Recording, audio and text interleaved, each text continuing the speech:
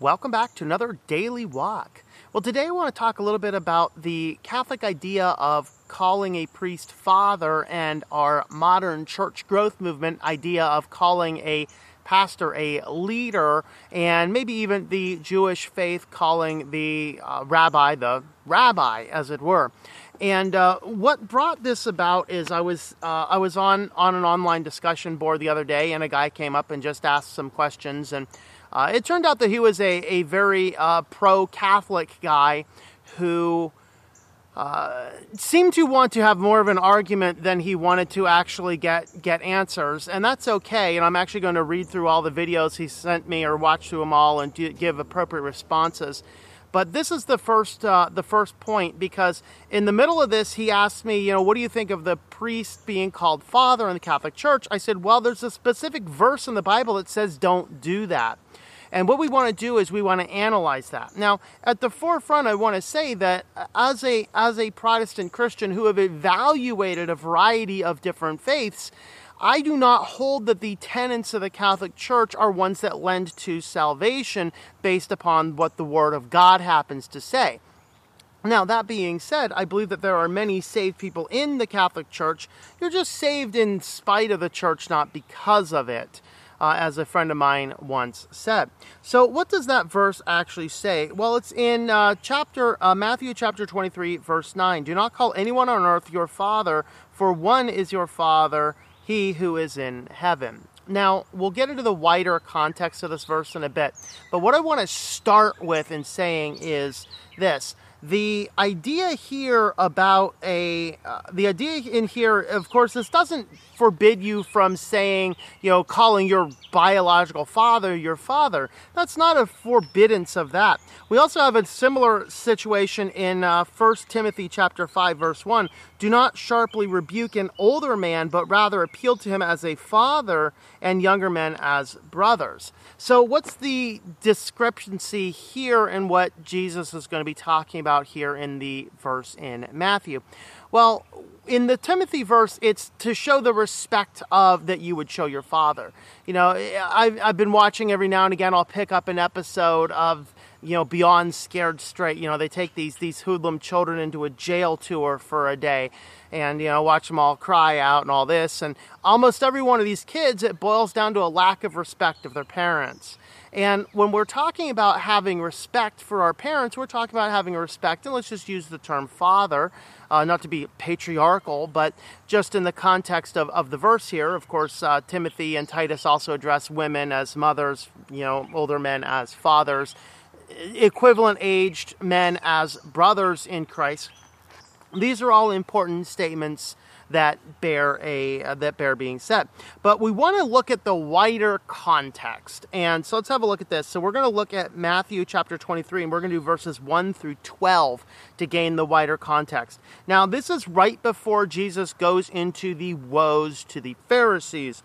I have a series of blog posts on those on the website, which is, by the way, brand new, revised website. So if you visited in the past and you couldn't stand how slow it was, we've gotten rid of the old technology. We're on a new technology. It is wicked fast now, and all the posts are much easier to find and search for. And we've separated the blog posts from the podcasts now, so you can easily find the difference between the posts and the podcasts. And I have intentions of writing more on the site again now that things better organized. But this is right before this, so this kind of leads to the beginning part before he starts preaching the woes to the Pharisees. Then Jesus spoke to the crowds and to his disciples, saying, the scribes and the Pharisees have seated themselves in the chair of Moses. Therefore, all that they tell you, do and observe, but do not do according to their deeds. For they say things and do not do them. They tie up heavy burdens and lay them on men's shoulders, but they themselves are unwilling to move them or with so much as a finger. But they do all their deeds to be noticed by men, for they broaden their phylacteries and lengthen the tassels of their garments. They love the place of honor at banquets and the chief seats in the synagogues and respectful greetings in the marketplaces and being called rabbi by men. But you do not be called rabbi, for one is your teacher, and all are your brothers. Do not call anyone on earth your father, for one is your Father, he who is in heaven. Do not be called leaders, for one is your leader, that is Christ. But the greatest among you shall be your servant. Whoever exalts himself shall be humbled, and whoever humbles himself shall be exalted. Now, most of this is easy to understand. I want to look at one verse just for clarity so you understand it. Verse 5. They do all these deeds to be noticed by men. They broaden their phylacteries and lengthen the tassels of their garments. Okay, this is actually going back to part of the Old Testament priestly garments. They had the phylacteries and they had these tassels. These were actually parts on the garments that actually contained several scripture verses from the Old Testament law. So the longer they were, it was basically a sign that these are the verses you're memorizing. So it's like look at how many verses I have memorized. And that's really what they're talking about in that section over there. I just wanted to bring a little bit of clarity to that part where you might be looking at that saying, I don't understand what they're doing. So they're doing other deeds to be noticed. They broaden these. Basically, they're lengthening things. They're lengthening their memory. They're lengthening their prayers. And of course, the longer it is, the more spiritual one were to become. That's the context of what he's talking about. Then he gets into this, do not be called a rabbi, for one is your teacher, and you are all brothers. So what we see here is this early idea of the saints in the early foundation of the church before the official breaking off of the Catholic Church, which there was not this succession of popes from Peter on up. There are these things in the Roman Catholic Church called hierographers, and they would go back and they would actually invent histories for these old saints to tie the saints into some of the other things in the culture. The first official pope in Rome was actually Leo I, and I'm forgetting the exact date. It was either 300 or 600 AD. My apologies, I'll flash on the screen down there if I remember.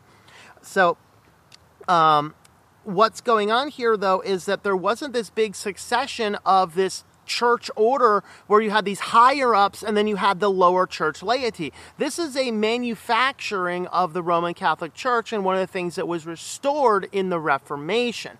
However, we're starting to see in modern day, we're starting to see this break back up as we have more leader structures where we have a lot of these church growth movements that want to do away with the concept of a pastor and go with a leader instead. And the problem is you're not allowed to confront your leader on anything, because he has received his vision from God. You submit or you leave our church. Well, that's the same exact thing that the Catholic Church was doing in the Middle Ages, in the dark periods, because it was like, we are the we are the clergy, you are the laity, you do what we say, and this is what led to all the abuses that caused Martin Luther to nail his 95 Theses to the door in Wittenberg. All right, but looking at the greater context, do not call anyone on earth rabbi, for one is your teacher and all are brothers. Again, we are all on this equal plane spiritually. Now, this is not to denigrate the fact that there's more learned people, there's elders in the church, there are, in a way, de facto leaders in the church, which are not beyond question or measure. They're all also accountable to the scriptures and can take in some input from the congregation as well. That's your distinction. The next verse he says is, do not call anyone on earth your father, for one is your Father who is in heaven. Now, when we were getting into this discussion with this gentleman, and he says, well, the English may not go right. So I said, all right, fine. I went back into the Latin Church Vulgate, pater, and it's actually used as a play on words that's not quite as reflected here in the NASB, where it says here, your father for one, oh, it does, my apologies, father, lowercase, and it says for one is your father, capital. The actual Greek does this. The actual Greek capitalizes the second instance of father and lowercase is the first, and it is the exact transliteration Greek father, which I think is also the same word pater, but I can't remember off the top of my head. I'm better at Latin than Greek.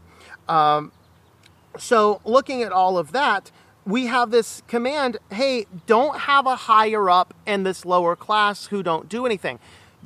In the fathers, do not have a spiritual authority. This is actually what the overall principle is. This is not this is not an office that is respect earned or knowledge. This is literally, do not have somebody as a spiritual title or a spiritual authority. So in other words, if you go into the Catholic Church and you go in and do your confessional, do you have the ability to argue with the priest and say, well, I don't know, I don't think it was that big of a sin, maybe I'll do like 2 Hail Marys instead of 5. You don't have that ability. The priest is basically your spiritual authority. That is the very thing that Jesus is denying in this verse. And then the last one here I like focusing on in verse 10, do not be called leaders, for one is your leader, and that is Christ. And different translations have different words for that one there. I think one of them is, I think the ESV uses, it might be teachers, it's another word for teachers.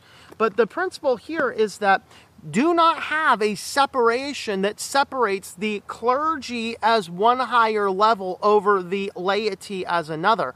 This is something that in the Protestant church that's well-functioning and not bought into modern doctrine, the pastor is there as a guide and a shepherd. He's not there to lord his position over. In fact, that is another statement which is in Peter where he says, do not lord your position over the others. And that's exactly what we see in many of the cases where you're to be called rabbi, you're to be called father, or even in these modern church growth movements, you'll be called leader. This is a foreign concept in Scripture.